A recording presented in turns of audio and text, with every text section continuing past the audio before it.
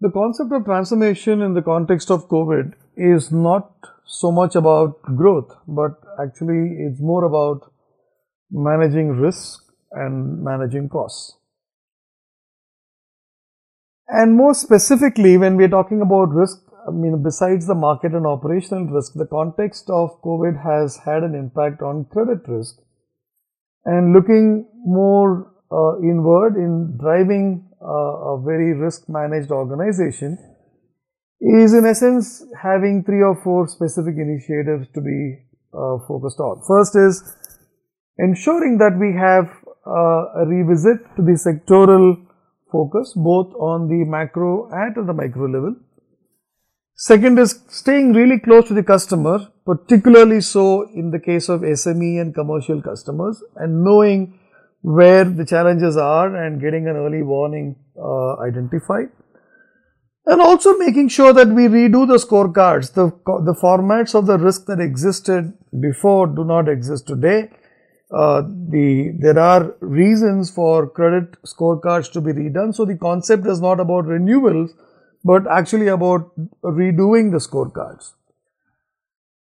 And lastly, of course, is to revisit the credit organization, because here it's not so much about the way things existed before, but really about what you need to do from a credit scorecarding and a risk assessment on a continued sustained basis, even as we come through this phase of what we see as a COVID impacted industry situation. Moving to the second lever, which is really about costs.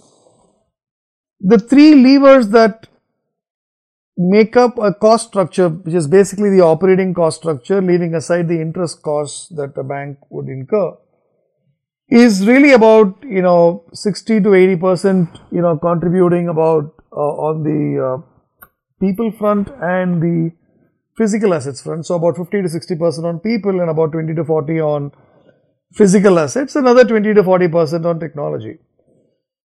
Invariably, the single most important driver that banks look at is people costs, and that could actually be about delayering the structure both horizontally and or vertically, but also looking at the volumes and looking at the sales projection and therefore the revised loading and the implication on the sales front, and as well as looking at the transaction volume, also considering the significant amount of transactions are now being posted digitally, and the impact therefore is more on the digital front and less on the manual intervention operationally, could actually have an implication on the staff front.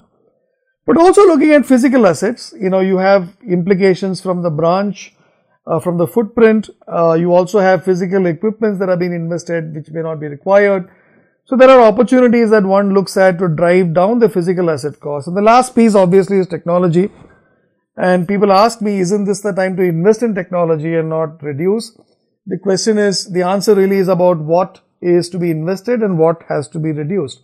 For instance, you should be driving the digital agenda, but if you do have projects that have been identified and you're running, and if you aren't getting them rightly prioritized to make sure that you are spending the right money where it really matters, then that the opportunity cost that you incur could really be far higher than what you would imagine it to be. So in essence, I think from a cost standpoint, it is about driving your people cost, your physical asset cost and the technology cost down. And if these 2 levers are done well on a credit and a cost basis, at least you got half the job done.